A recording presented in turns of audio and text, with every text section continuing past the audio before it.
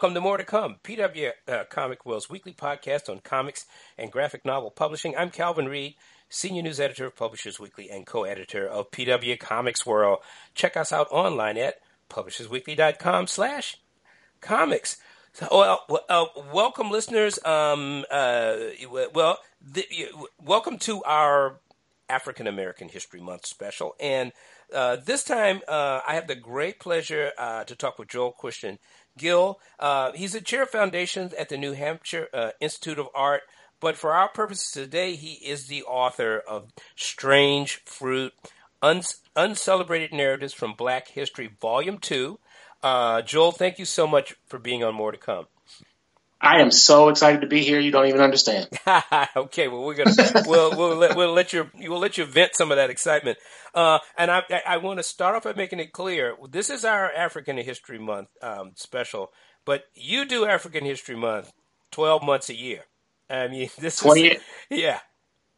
28 days are not enough exactly. I think that I spend a lot of time telling people that, Black history is American history. And, we need to spend more time thinking about it as such so that we have an understanding that Black people have contributed so much to this country.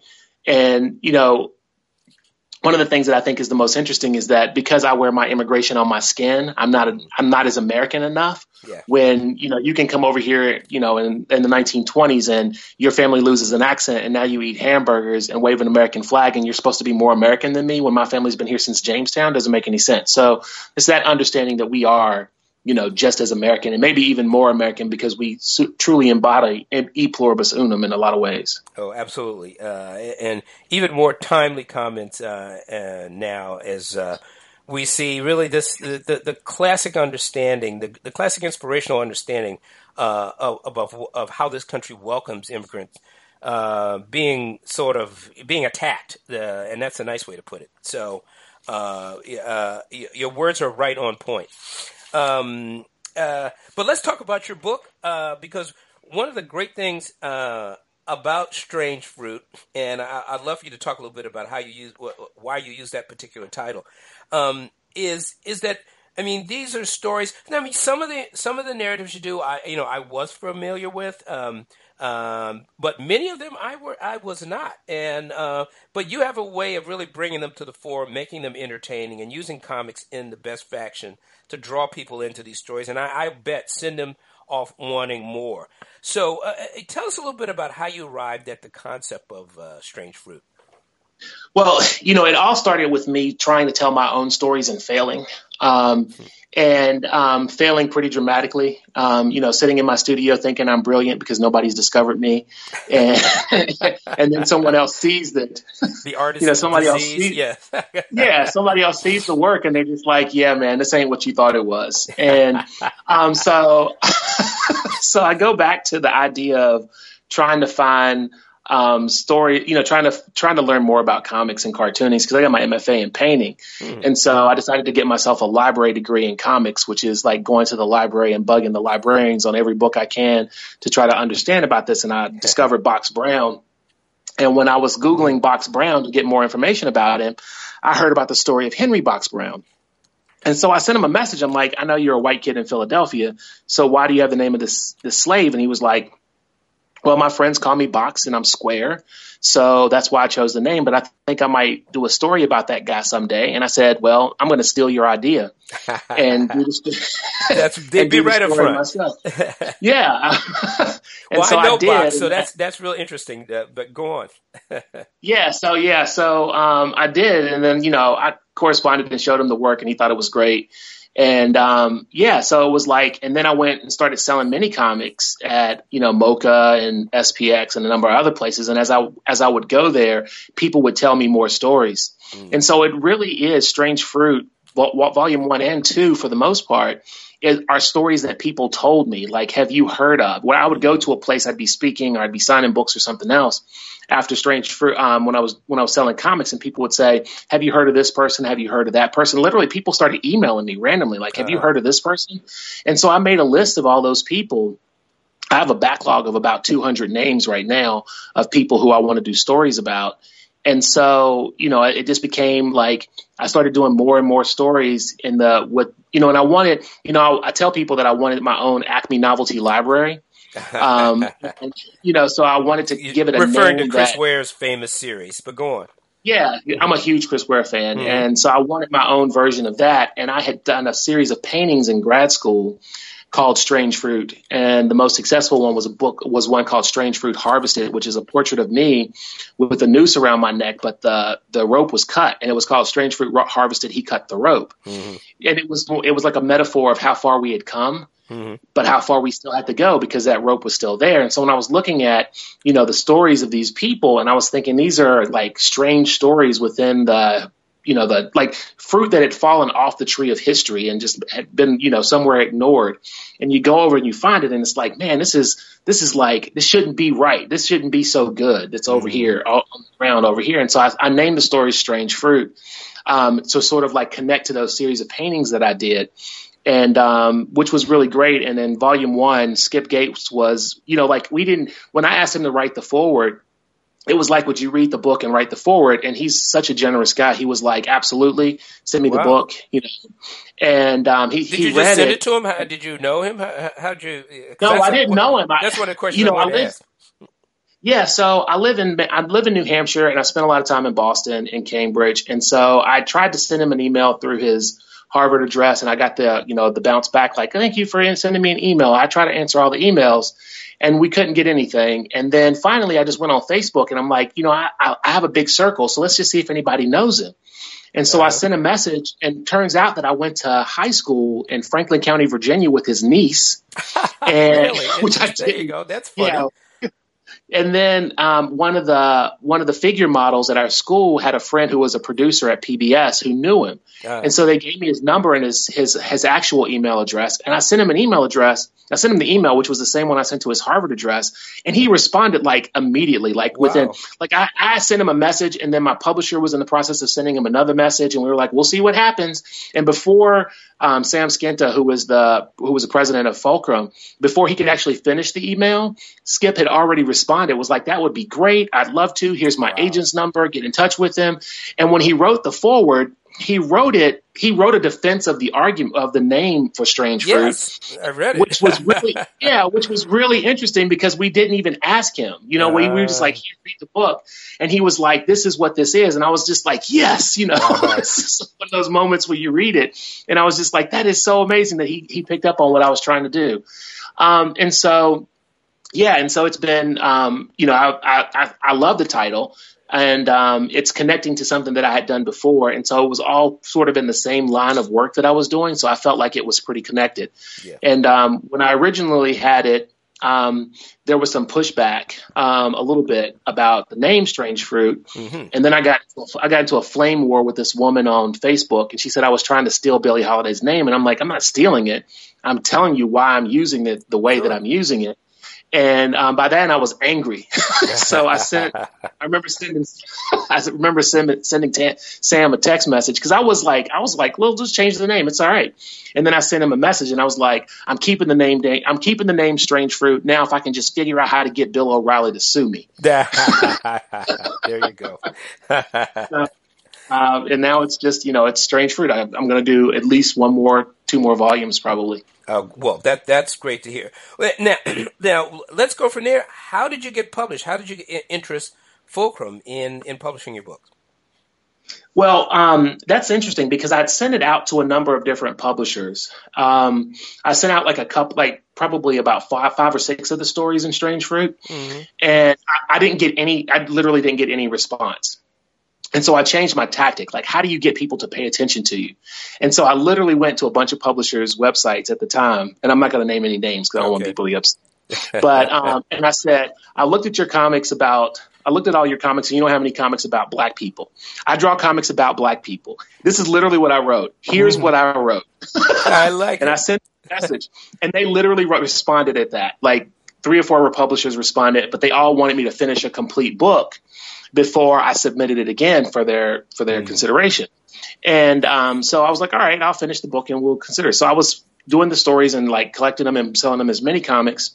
And I ran into Jason Rodriguez, who was the editor for Colonial Comics from Fulcrum. Sure.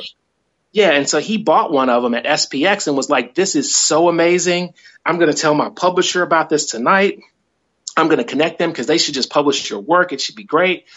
And I was like, okay, like whatever, just ran through the SPX. And then I got a call from Fulcrum and they were like, yes, we love what you're thinking about. We love what you're doing. We love like the idea. This is great. We're going to, we're going to run with this. And that's like, it's like this really strange story where I was selling the comics anyway, because, I'm a professor. So I teach on the side, or I make comics on the side, whichever one you want to put on the side. Okay. And, so, and I'm like, I'm like making these books and I'm going to do them anyway, because it's what I love to do. It's like my creative output. And then somebody comes along and they're just like, we want to do what you want. We want to do what you do already. And I'm like, yeah, let's do it. Like, that's exactly right. Pay me for what I'm already doing. Exactly. Well, that's timely. I mean, I think you came along. I think this is a case of being in the right place at the right time, with the right material. So, well, that's really great to hear. Do you have an agent? But you did do it all yourself? I did it all myself. No agent with the books. Okay. Which is, and I talk to my students about this a lot about, whether to go with an agent or not to go with an agent. And I think it's like, you just, if you have good people and if you get your name out there, people will call you to do other stuff anyway. And so I think that, it helps to have an agent because, I worked with an agent for a little bit and they give you a lot of information about the publishing industry. Like I didn't know a lot of this stuff.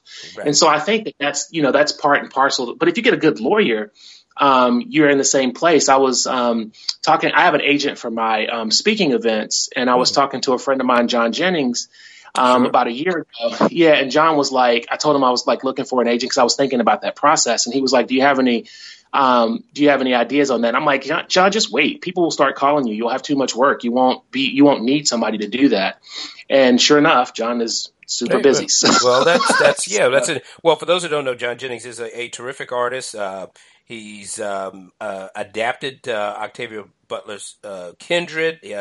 He works with Stacey Robinson on Black Kirby, and he's one of the co-founders of like Black comic book festivals on two coasts. So you're getting good advice from a real visionary character there.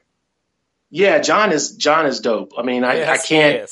I mean, he's like, just like I don't want to spend a whole lot of time talking about John, but he's probably one of the most thoughtful and like sharing people. He's not one of those people that thinks if you get something that he's not. You know what I mean? He's like, I'm going to share. I'm going to try to bring everybody along. Like I just tweeted at him today that he was one of the talented 10th in reality. So without a doubt, I mean, he spends a lot of his time actually creating opportunities for other people to connect with readers. So, but look, let's jump right into. I want to jump right into to hear you talk a little bit about these stories. I mean, one of the great things about Strange Fruit in many cases is, I mean, what it tells you about what Black people have had to contend with and transcend. I mean, simply getting up every day and getting through the day can be an act of heroism. When you start talking about people in slavery times, in Jim Crow times, and maybe even today. So, but your books, while they talk about some pretty desperate situations very often, they're also very transcendent. But there's also humor, and one of the wonderfully humorous stories was the Jordan Anderson letter in this in the latest volume. Maybe you can tell our listeners about that. It's funny because like the ultimate clapback, like the master sends you a letter and you're like, this is one of those things that everybody wishes could happen. Somebody who did something wrong to you and treated you a certain way and now they need you. Yes. And like, as opposed to responding or just ignoring it or responding in like a nasty, evil way, it was just like this dry, like indicative of what the slave humor was like, after 1865, when Black people were just starting to exercise their agency over their intellectual property and their intellectual rights in their lives. And so this guy sends back this letter. He dictates the letter and he says, Master sent him a letter saying, come up here and hang out with me. Come back and work with me and I'll treat you better. And he's like, what do you mean you're going to treat me better? I was a slave for you. You treated us, like you did. You treated us like there was never any paydays for us. And I get paid $25 a week now, and, there's good schools for my children and my kids. And I want you to tell me what kind of schools and my children are going to have. And tell me what kind of life. They call my wife Mrs. Anderson. And I love those. Yeah, they call my wife Mrs. Anderson instead of girl or gal. Mm-hmm. And he says, and then the thing that the key to that story is yes. He says, he says, I'll tell you what, if you send me $11,680 minus a couple of doctor's visits and some clothes and food, I will consider that as good faith of your intent and maybe come back. Yeah. And this is his he calculated his back wages for every day he worked as a slave for this for his slave master. So exactly, yeah. And there are great images that you've rendered of him sort of in the background smiling as his letter is dictated. That's so. But the next story I want to ask you about, and this reminds me of a story in the first volume about Bass Reeves, the black lawman. But this is Willie Kennard, the sheriff of Yankee Hill. Tell us about him. So Willie Kennard, from most information that I can find about him, was an infantryman or an armory expert in the Union Army. And after the war, he sort of drifted, and he came across these signs saying "Sheriff Wanted," and it was about this town. So he shows up to the town, and he presents the signs. It's like, I hear you're looking for a sheriff, right? And they're like, "Well, you can read." And he's like, yeah, you posted these signs up and you said there's some outlaws. And they're like, yeah, sure, let's get him out of the way. Give him the badge, tell him to go across the street. The outlaws will take care of him and we won't have to worry about it. And so Willie Kennard takes the badge, puts it on, goes across the street, and the outlaws draw on him and he shoots the guns out of their hands. And then he arrests him. And now he's the sheriff of this town. And there's another outlaw who's who's spending all of his time terrorizing this territory in Yankee and Colorado, and he has these bounties on his head for $500. I love this part of the story. Go on. Yeah, and so Willie Kennard changes the bounties to $50, and the man is so angry that he shows up in town to confront the sheriff because he's done that, and Willie Kennard is able to apprehend him as well. And then he disappears, right? And I found some evidence, and I didn't go into this because I'm going to do another story about this guy. But there's evidence that he went to become one of the bodyguards of a former slave named Barney Ford, who was known as the Baron of Colorado. He was this escaped slave who became a millionaire. And there's some evidence that Willie Kennard was actually one of his bodyguards. Oh, interesting. Well, one of the great things about this story I love is that, just the last anecdote you said, he changed the bounty from $500 to $50. And he said he said the robber was so vain, he knew that would make him come looking for the sheriff to figure out what was going on. So he was a master at psychological lawfare. Yeah, and I think, and it's really interesting because most of the the Outlaw Josie Wells was written by a Klansman or something, and so most of those narratives were Confederate fantasies, the outlaw, the drifter comes in and saves the town, but in reality most of the people in the Old West were people of color. They were a Native American, they were black, and then they were white. And so a third of each, one in every three cowboys was a black man. And so I think most people have a tendency not to understand just how, when you watch Westerns and Old West movies, they are not representative. Oklahoma and the Panhandle, there were 150 all black towns between 1865 and 1910,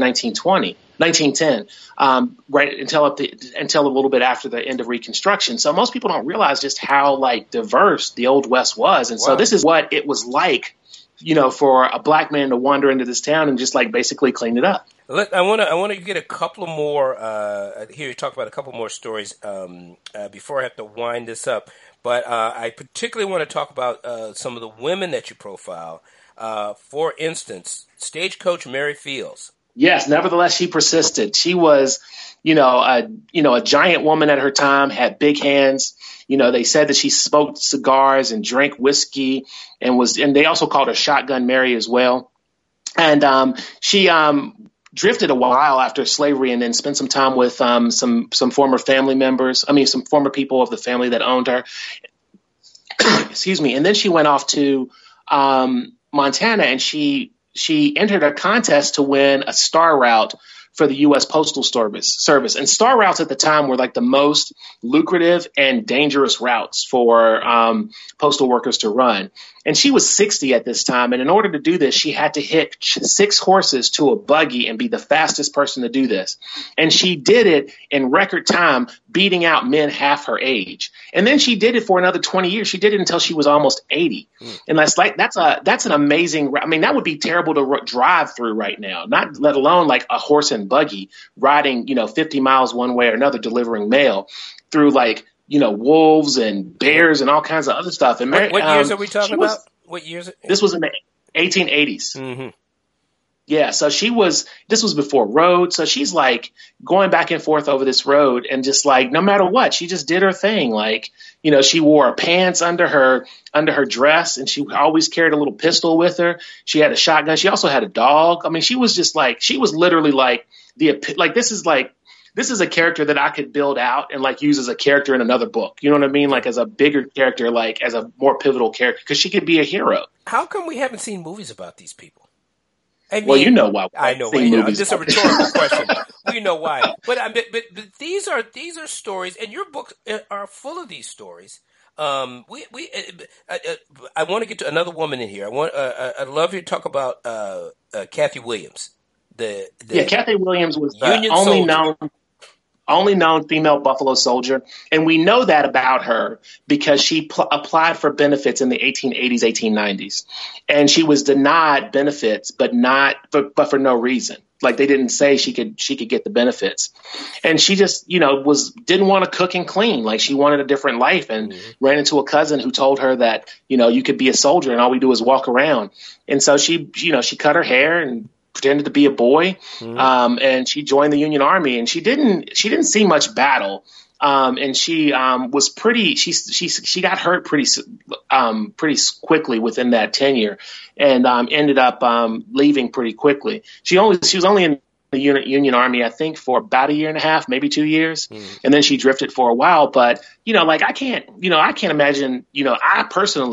I can't imagine being in a war. I can't imagine some, small woman who's like, a small black woman deciding to go on fight in a war in a time when it was not, in America, that was inhospitable to her. Sure. So, this is like, these stories are just amazing in that, they would be amazing if you just said a woman did it. But when you say a black woman did it, it's like adds another level to it. You know what I mean? Yeah. No, I know exactly what you mean. And what you've done, though, is you've strung together so many stories just like this throughout these the 2 volumes of these books.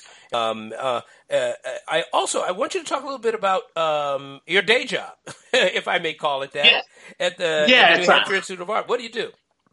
I teach this semester. I teach all of the freshman studio level courses. This semester, I'm actually teaching a graphic novel writing class. Excellent. Which is interesting. Which is I haven't taught graphic novels in a couple of years, so like this is a lot of fun. Just teaching students how like to think about comics as a medium, and like understanding that idea that when you talk about like writers do these classes like that are like intensive reading or reading intensively, when you have to understand, like when you're questioning everything that you're reading and trying to figure out what the writer is trying to do.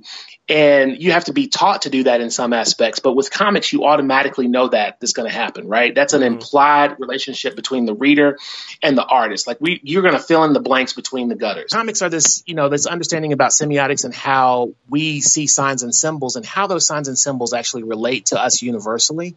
And how we use those and we relate to them. Like we specifically get those things.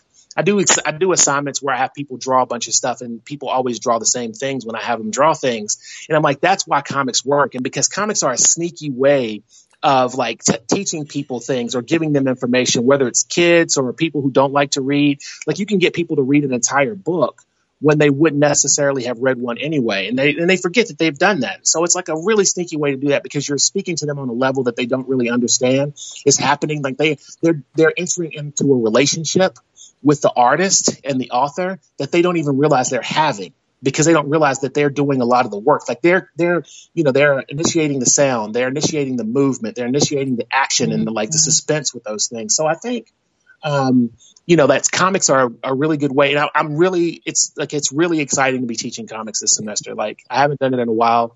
It's like, it's a writing class, so it's not a studio class, which is usually what I teach. And so getting into like the meat of how to get people to think about it in a very specific way, and like how to give them that information and how to think about writing is pretty powerful. And then it's very inspiring because, teaching, anybody who's ever taught knows that you get just as much as you give when you teach. So it like solidifies my ideas and makes me think in other ways as well. Well, I love it. I love I love thinking about comics as a sneaky good thing. Look, to our listeners out there, go out, check it out. Strange Fruit Volume 2 just on the stands. Strange Fruit Volume 1, full of great stories. We mentioned the saga of Box Brown. He's got a great story about Harry Bucky Lou, the original baller of one of the. I think the story starts out there. The NBA is 77% black now, but at one time there was only one black baller. We mentioned Bass Reeves. All of these are really inspirational, terrific stories about African Americans doing heroic things in some ways, in very ordinary ways, but really they very often all of the odds are stacked against them. So look, Joel, thank you so much for being on More to Come. It's a pleasure to talk to you. It's great to be here. I really appreciate it, Calvin. Thank you so much. Hi, welcome to More to Come. Heidi McDonald, PW's graphic novels review editor at Comic-Con. And I am in the DC Crow's Nest. Finally got up here. Amazing view.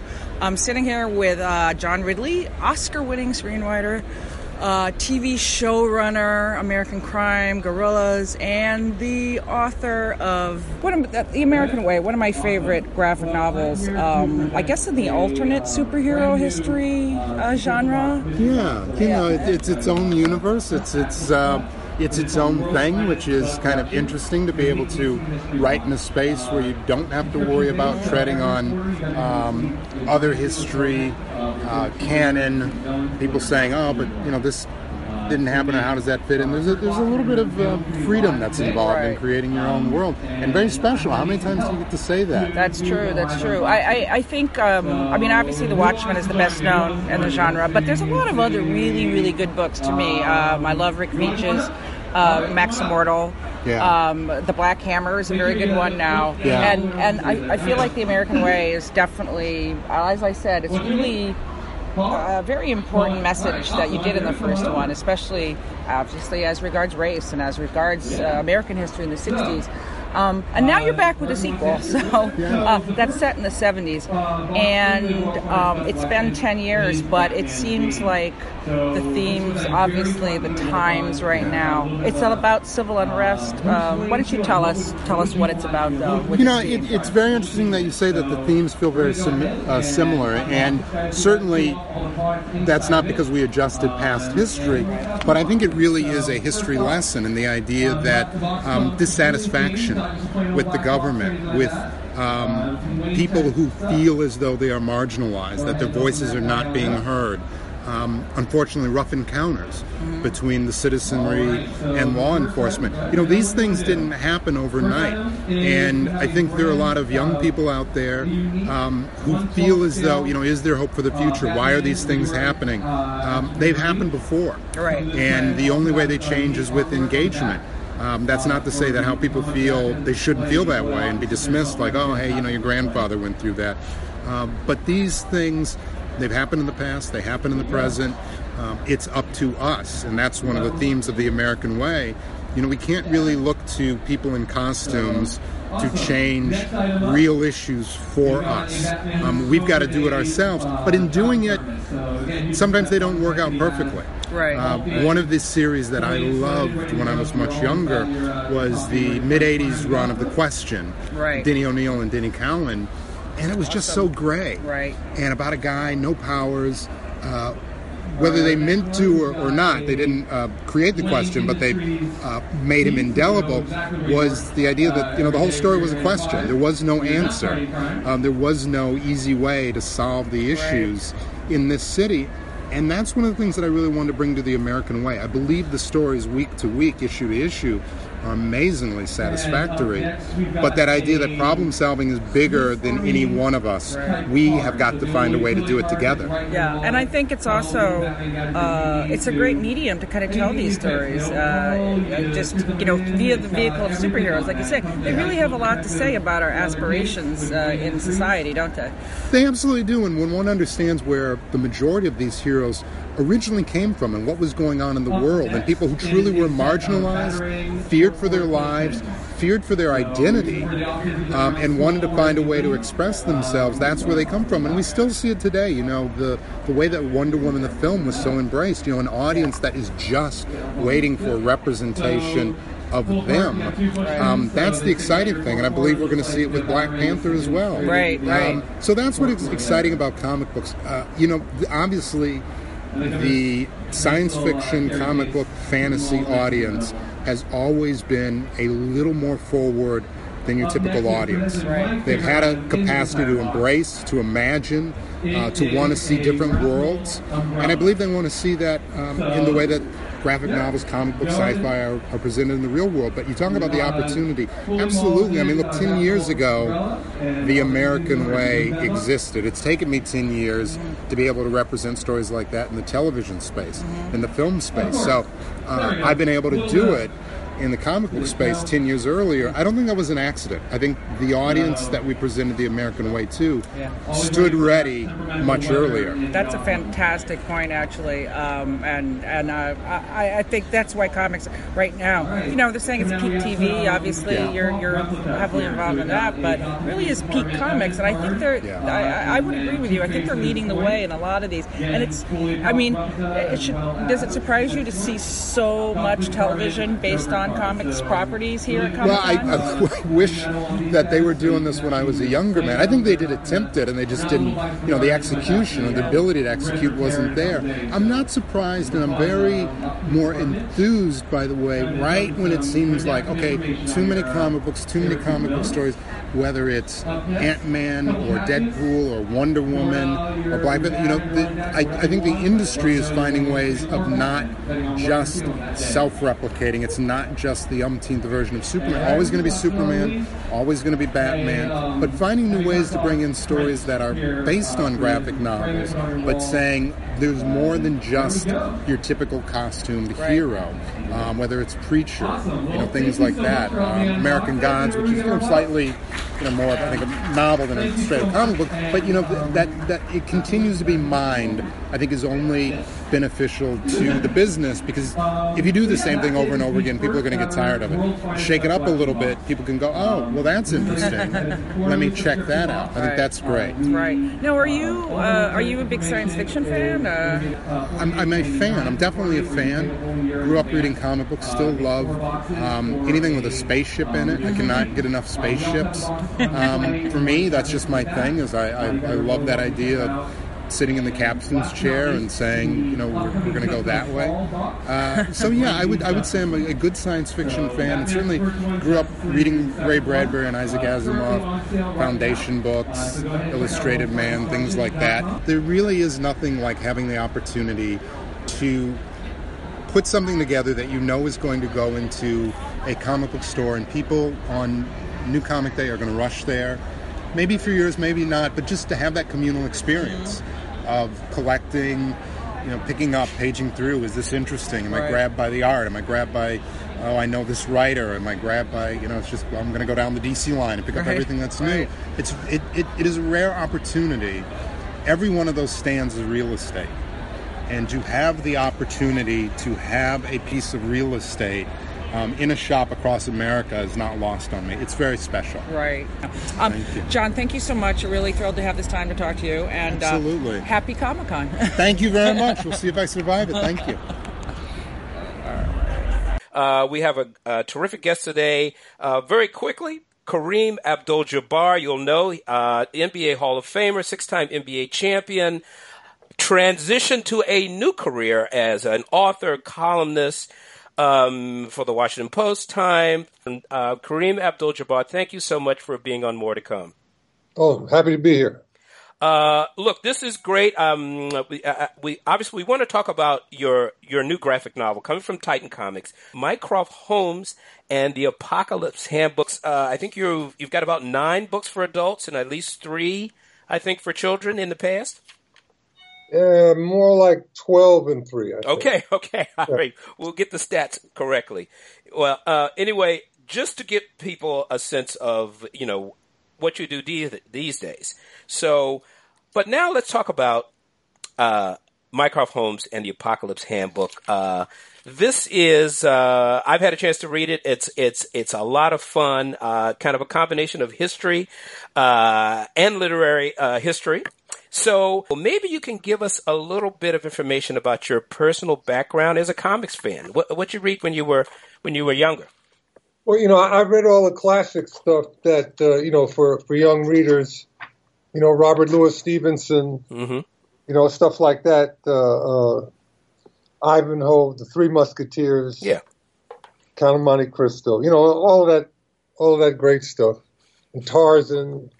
It just I went from one to another. The world of books was so fascinating for me. I was always there at the library, checking something else out, and it became a lifetime habit.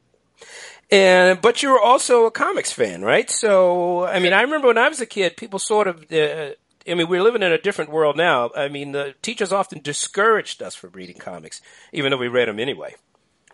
Yeah, they thought they were kind of lowbrow, but being able to read something you could read in less than half an hour.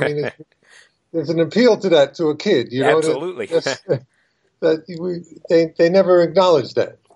But you also, just from your other reading, you obviously were drawn to adventure. Oh yeah, that all, especially like the Three Musketeers, all the sword fights and all of that. That was wonderful stuff. Robin Hood.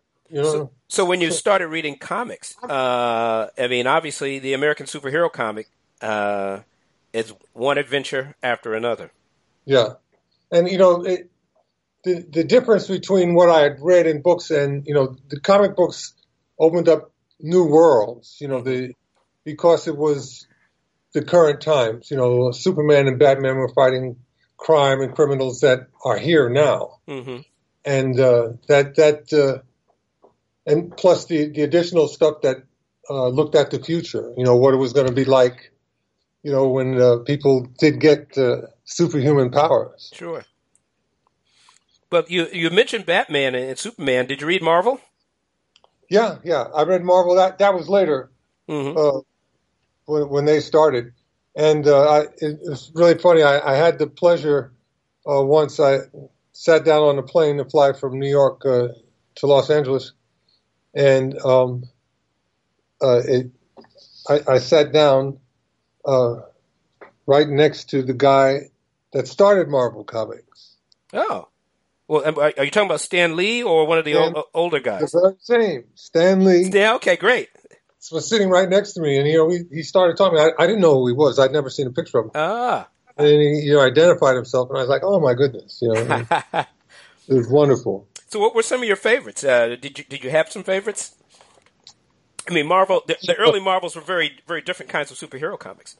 Yeah, they were. They were, and they depicted a different world. Mm-hmm. What was it? Iron Man and Plastic Man. Yeah, sure, yeah. Mm-hmm. Yeah. And we're talking about 1960s Marvel, I assume, right now. Yeah, 60s. Yeah, with the Fantastic Four and Spider-Man. Fantastic Four, and then Spider-Man finally. Mm-hmm. So you're writing comics. Do you still read? Have you read any of the more recent graphic novels? Yeah, well, you know what? Back going into the 70s, I got into the heavy metal. Oh, okay, yeah, the European comics. The European ones, and they were like really interesting. There was one that depicted ancient Egypt and the ancient Egyptian gods as like real people characters that are plotting things and doing things. It was very fascinating.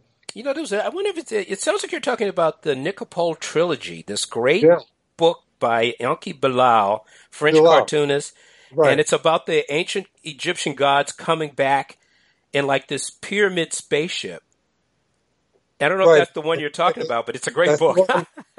No, that's what I'm talking about. Yeah, and it was in heavy metal too. Yeah, they interact with people that are more into like a film noir world that has become Planet Earth. Sure, it was fascinating. Yeah, great. So, anything other kind of contemporary works that you may have touched on? Well, I run across various things, but the comic books have become so much more daring and sophisticated, now. They're really, the story, the backstory, it's ethnic now, it's looking at the whole country, the ones that I first started. It's interesting that it's becoming like more and more about the real world that we live in. Yeah, absolutely. I mean, I'm about 65 years old, so when I first started reading comics, you almost couldn't find any black people or anybody in comics, at all. Right. It's a different world today. Look, Kareem, thank you so much for being on More to Come. Great talking with you. Good luck to you. You bet. Thanks a lot.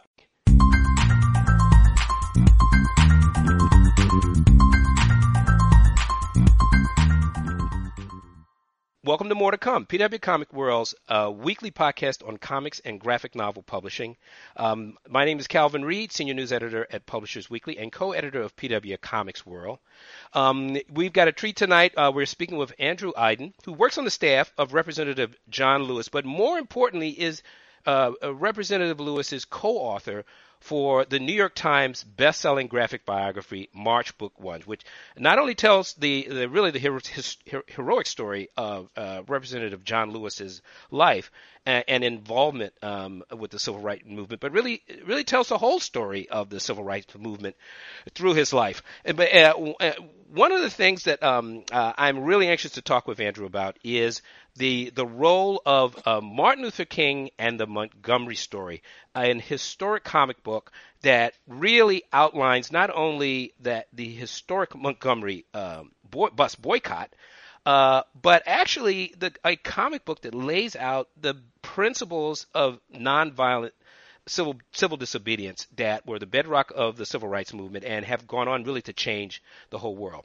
Andrew, thank you so much for talking with us about this historic comic book. Well, thank you for having me, Calvin. It's great to be with you. Great. So, look, why don't we get right to it? This comic book was actually turned out to be instrumental in getting you to write, to work with Representative Lewis to do his biography as a graphic novel. So tell us a little bit about how you learned about it and how this figures in the whole narrative. Well, I first heard about it in 2008 when I was working on the congressman's campaign, and it was coming to an end, and we started talking about what we were going to do after. And I said I was going to a comic convention, and everybody laughed and chuckled. And the congressman said, "Don't laugh. There was a comic book during the movement, and it was incredibly influential." And that was the first time I heard of Martin Luther King and the Montgomery story. And so I started, you just go and you Google it, right? And it's available online. You can see like piece parts here and there where it's been scanned and you can see it on the Digital Comics Museum and things like that. And I was captivated by this, that there was a comic book. And then I asked more about it, and it turns out it had helped inspire some of the earliest sit-ins. And so I only sort of knew about it in that general framework, and it just seemed, if there was a comic book published in the 50s at a time, just right after the comic book hearings had devastated the industry, when comics in some sense were almost radioactive to the public conscious, why couldn't we do that again today? Especially at a time when the lessons of the civil rights movement are so important, and there's so many things that we could use to apply to situations we face today. And so many people, it seems like, really don't remember those lessons. So, I went on to look up and read more, and then I was in grad school also at night, and it was an opportunity to write your thesis about something that you were really passionate about. And there was few things I could imagine that I wanted to know more about than this comic book. I'm pretty sure I was the first person ever to ask to write a thesis in a public policy course about the influence of comics, a particular comic. And you convinced your advisors that they should do this. Yeah, I mean, it was, I think one of the opportunities when you write a thesis is to tell a story that nobody's told before. And I was really sort of surprised that nobody had told this story. And it took, I think there was a few awkward meetings at first, and I just wouldn't give up on the idea, because the history of it is almost as interesting as the comic book existing in and of itself. It was really interesting to me once I got into it that some of the folks who are involved in the creation of this are folks we know today as major civil rights leaders, and even Dr. King helped edit it. Sure, yeah. So let me ask you this. What is the Fellowship of Reconciliation? They are a pacifist organization based in Nyack, New York, that was incredibly influential on the early days of the civil rights movement. One of their field secretaries was a guy named Reverend Glenn Smiley, who students of the Montgomery bus boycotts will recognize as one of the folks who helped Dr. King really use nonviolence and organize the bus boycotts. And in fact, he was the first white person to sit next to a black person, specifically Dr. King, on the Montgomery public bus system. Because they were essentially the publisher of this comic book. Right. Well, it was the director of publications for them who was the one who sort of carried the ball. Oh, yeah. It was a guy named Alfred Hassler. And there was another guy, Benton, was it Resnick? Resnick, exactly. Yeah. But now he was actually a comic book guy. He came from a company called Toby Press, which was run by Elliot Kaplan, who was Al Cap's brother. Oh, this is okay. Keep going. Okay. Now we're getting interested, because I'm very interested in how this was made and who made it. Sorry, I'm very interested in how this comic book was made and who actually produced it. Well, this was my fascination too, right? Like, there's no signature in there. Nobody knows who the artist is. Nobody really knew who the writer was. It says produced by the Fellowship, and that was it. And I think part of it maybe was because it would have been dangerous to have your name on it at the time. But what happened was, put this in some historic context, right? So the hearings happened, and the anti-comic book fervor sort of hit a high water mark about 54, 55, right?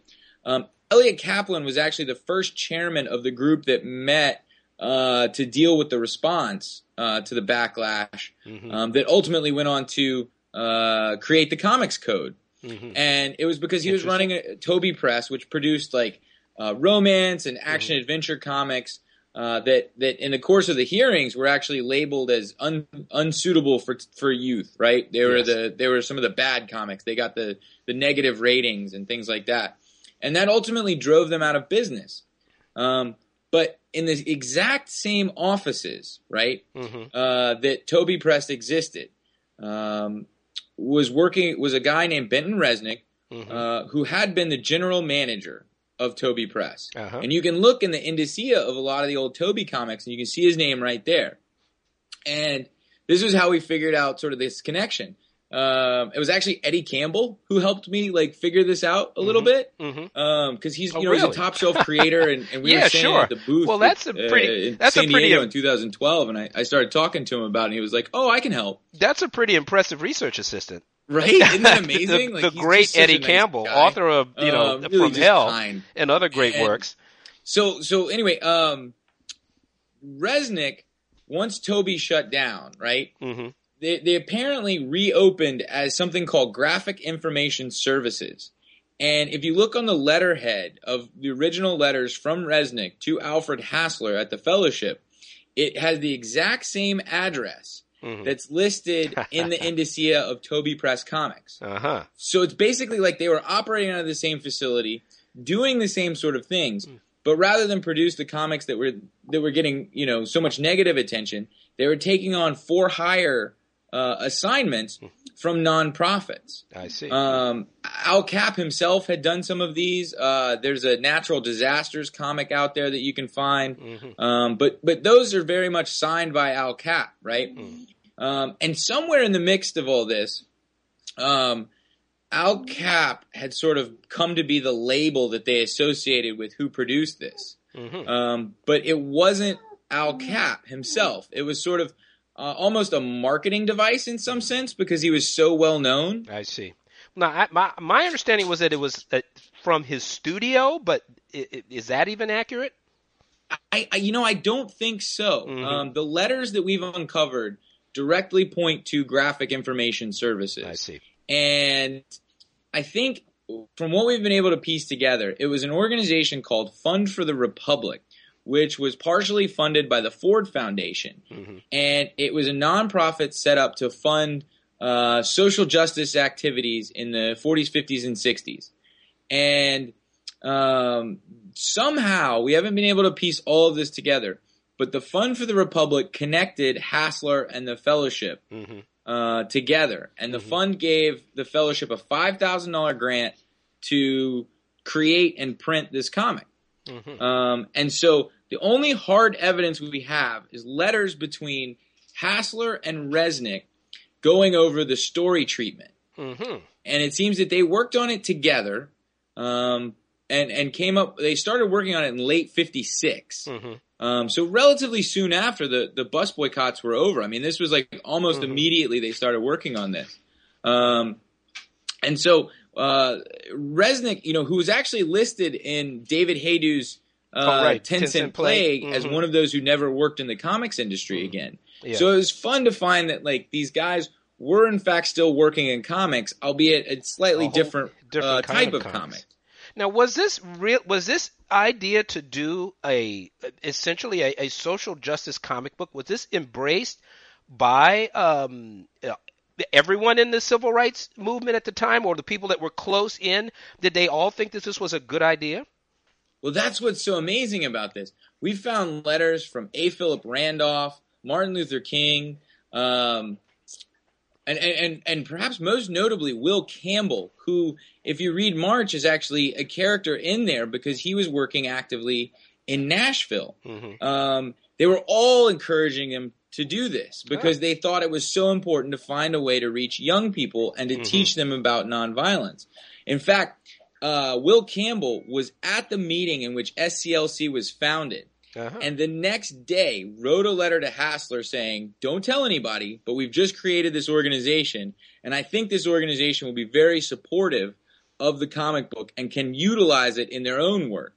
And then, of course, SCLC and Dr. King went on to actually write an endorsement that went into some of the comic books and some of the advertising materials when they were soliciting it to the various peace groups. Awesome.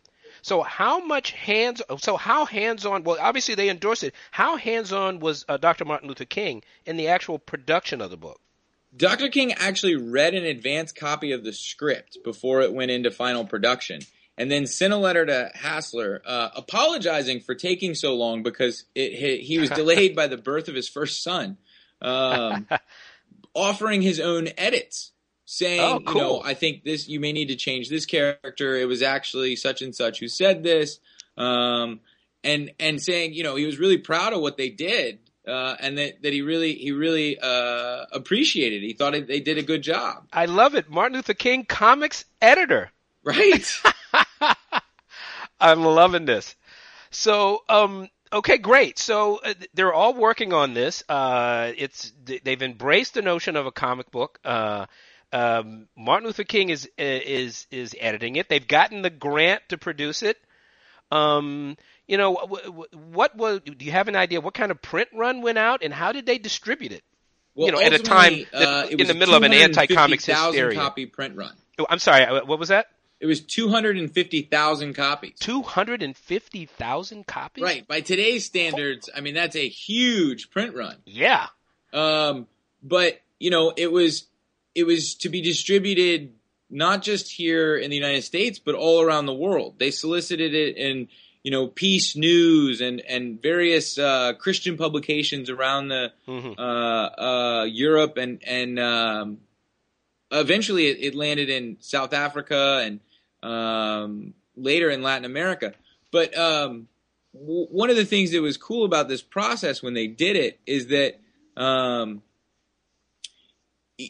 you found that the people who were responding to it were not what they expected, right? Mm-hmm. So like the first round of mailings they accidentally sent to a group of white ministers who like wrote back like these nasty letters like, we don't want your comic book, like get this out of here. It's a sort of negative focus Then they group. sent it to some more southern and like African American churches and schools and things like that.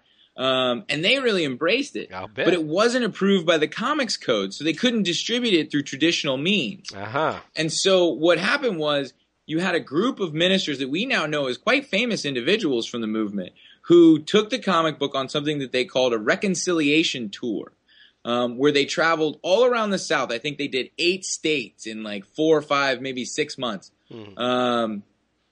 And they would give these nonviolent workshops. And we're talking about Glenn Smiley, mm-hmm. Reverend Ralph Abernathy, yes, well.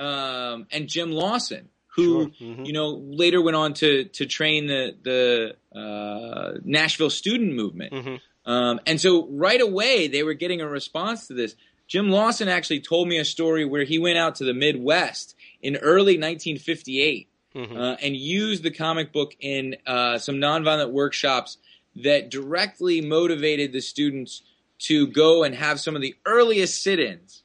Now, of course, they didn't get the same media attention that others did later, mm-hmm. But it was almost as if as soon as they had this comic book, you could see the impact on young people, mm-hmm. And having it as something that they could hold in their hands and take with them later, to really understand not just sort of the I guess. You see these things in sort of the abstract, but when you put it in their hands and you show them a story of how it worked, followed by like a descriptive lesson plan, it really sunk in, and it became something that motivated them. So was it primarily word of mouth, or did the comic book get media at the time? It didn't get so much like mainstream media. Yeah. It was even a whole media smattering, media attacking it. It was like Christian publications, peace publications, sort of that underground network of activists that were emerging from the early days of the civil rights movement. That was primarily where they received press. But beyond that, it was word of mouth, it was mailings, it was sort of the most grassroots distribution method. Far more, almost in some weird sense, it was like the predecessor to Kickstarter, I mean, like this was them just doing like mailings out to people saying, "Hey, we need you to buy a lot so we can make this print run," and they did. Really amazing. But still, the name of the artist and really who wrote it, we've never been able to nail that down. Well, so the artist is, there's some theories. Uh-huh. I think. There's sort of the idea that it is in the style of Dan Barry. Uh-huh. Yes. I would love to have a conversation with his brother, Cy, who mm-hmm. From what I've been told, is still alive, but I haven't been able to track him down because they were working together at that time. Interesting, because it's a really beautifully illustrated comic. Oh, it's beautiful. It's really well done. And if you look, there's actually a first draft of the cover that's been found that's a little bit different than the cover that you see on the finished version. Uh-huh. And it's funny because it has the story of how that cover changed is very similar to how they changed the Martin Luther King Memorial. Oh, right. Oh, really? Yeah, the first was cover there a they misquote put on the Dr. cover? King staring directly at you, right? Uh-huh. And it was a little bit more I don't want to say confrontational, but it was definitely more direct. I see. And it's they had almost the same criticism of the original sculpt of the Dr. King Memorial when that was proposed, and it seems like people are like a little bit afraid to look Dr. King in the eye. So really interesting. Andrew, this is a perfect place for us to end. Thank you so much.